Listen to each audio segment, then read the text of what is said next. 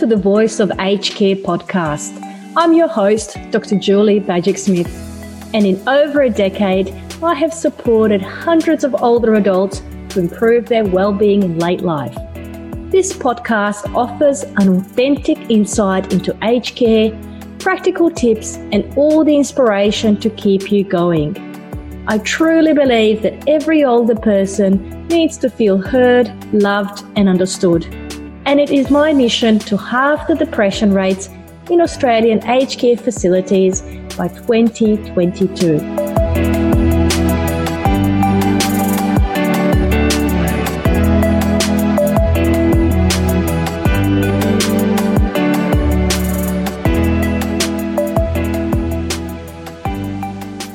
Welcome to the first episode of The Voice of Aged Care.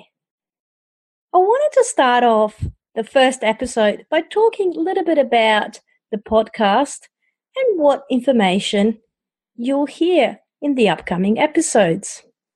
As an aged care psychology consultant, I've had significant experience in clinically supporting older adults, liaising with families, and training the workforce.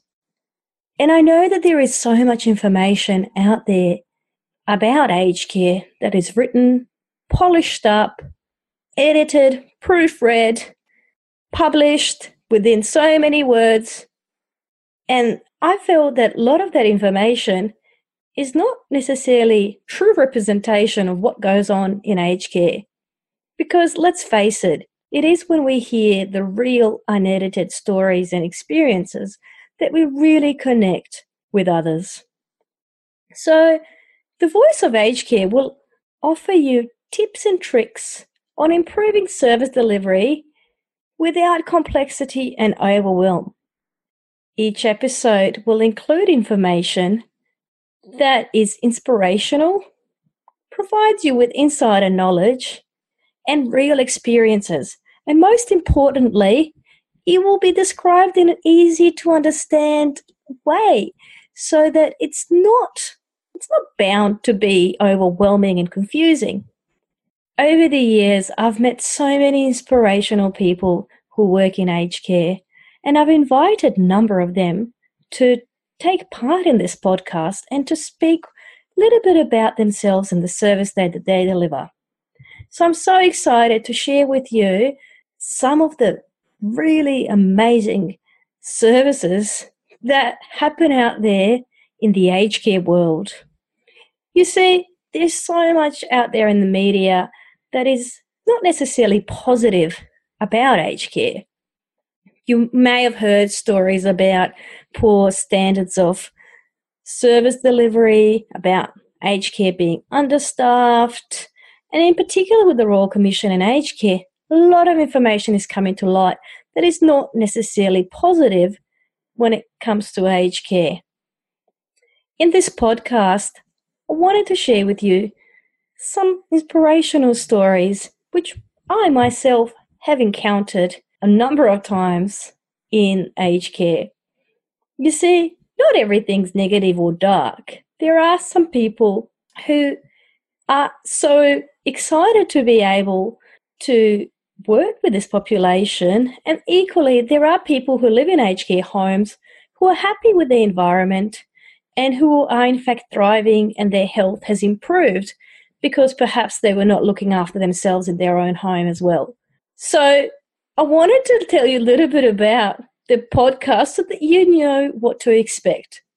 Each episode will give you tips and information that will make it a little bit more real rather than, being all polished and difficult to implement in your workplace. So I wanted to tell you a little bit about myself because although every week I'll be interviewing guests, no one's going to interview me. So I'm going to tell you a little bit about my experience and journey to aged care just so that you could hear some of my own experiences and some of my own insights into how I came about working in aged care. You see, almost a decade ago, I made a decision that I really wanted to work in aged care. And although at the time the decision was relatively easy to make. What I didn't realize would be quite difficult was finding a job as a psychologist in aged care. I looked online and I spoke with some recruiters, and there was literally nothing available for an aged care psychologist.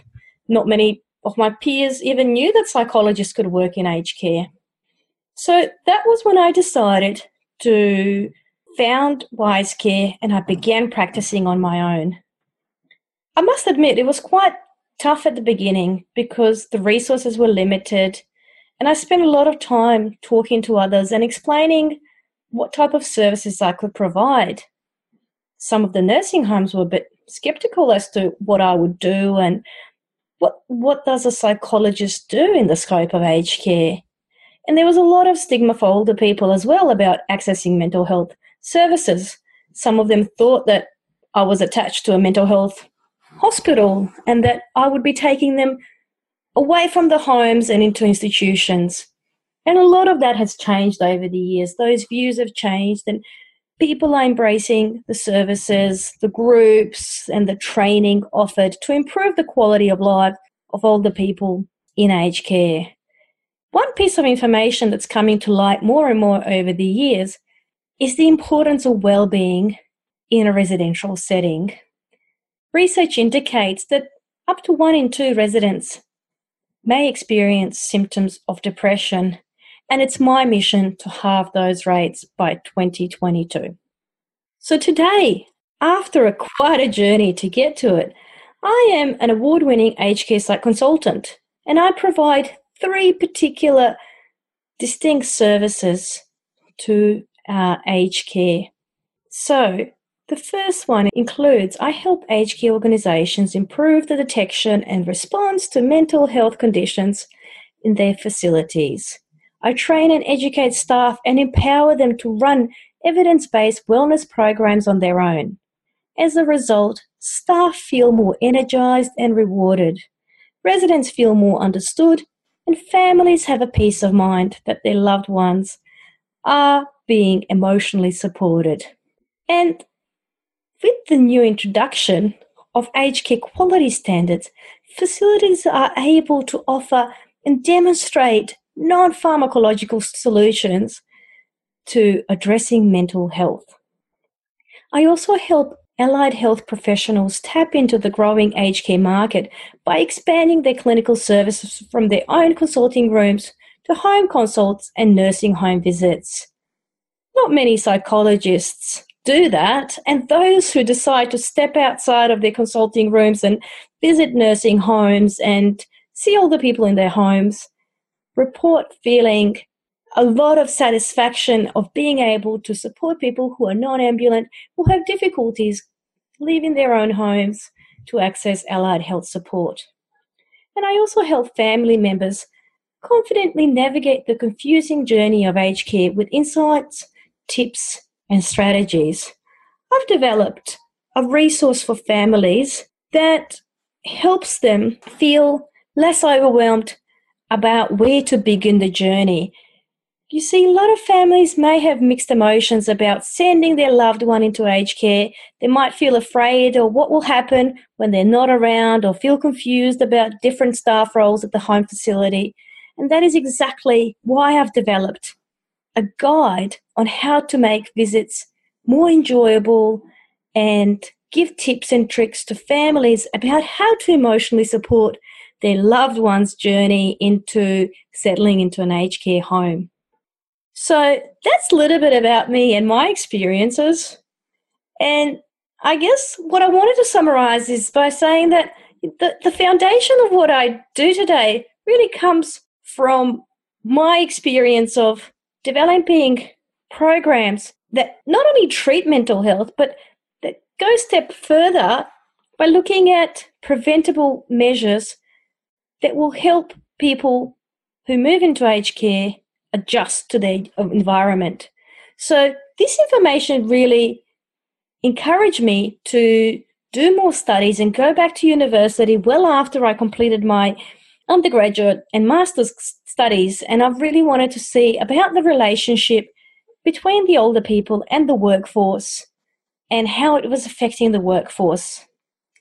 And so what I've realized and what I learned from my finding is that positive well-being of older people starts from the well-being of those who look after them.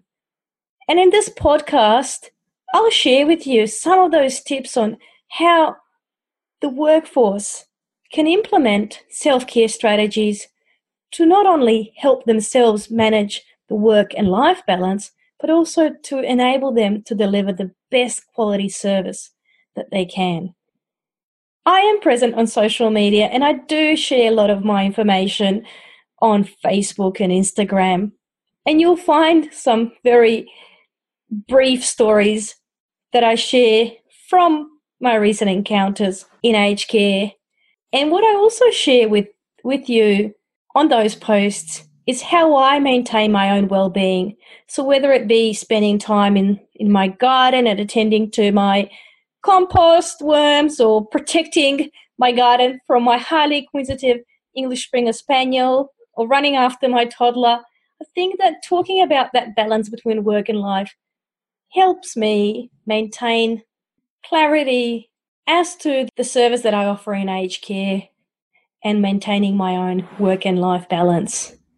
So that's a little bit about me, and I look forward to learning a lot more about you in the upcoming episodes, so please make sure that you leave a review below.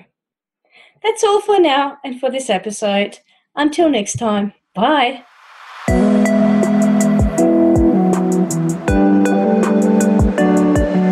Well, that is another episode of The Voice of Aged Care done and dusted. Be sure to become a subscriber on your podcast app of choice so that you don't miss out when I release the next episode. I'd love to know what you're thinking of this podcast and what you'd like to hear in the future. So leave a rating and review too. Over on my website, wisecare.com.au, you can find my free guide full of practical tips on supporting older people with cognitive impairment. Let's face it, sometimes it's the impaired memory aspect of supporting the aged that feels the most challenging. And I want to give you practical strategies to deal with this. Go to wisecare.com.au for your free copy of this amazing resource. See you in the next episode.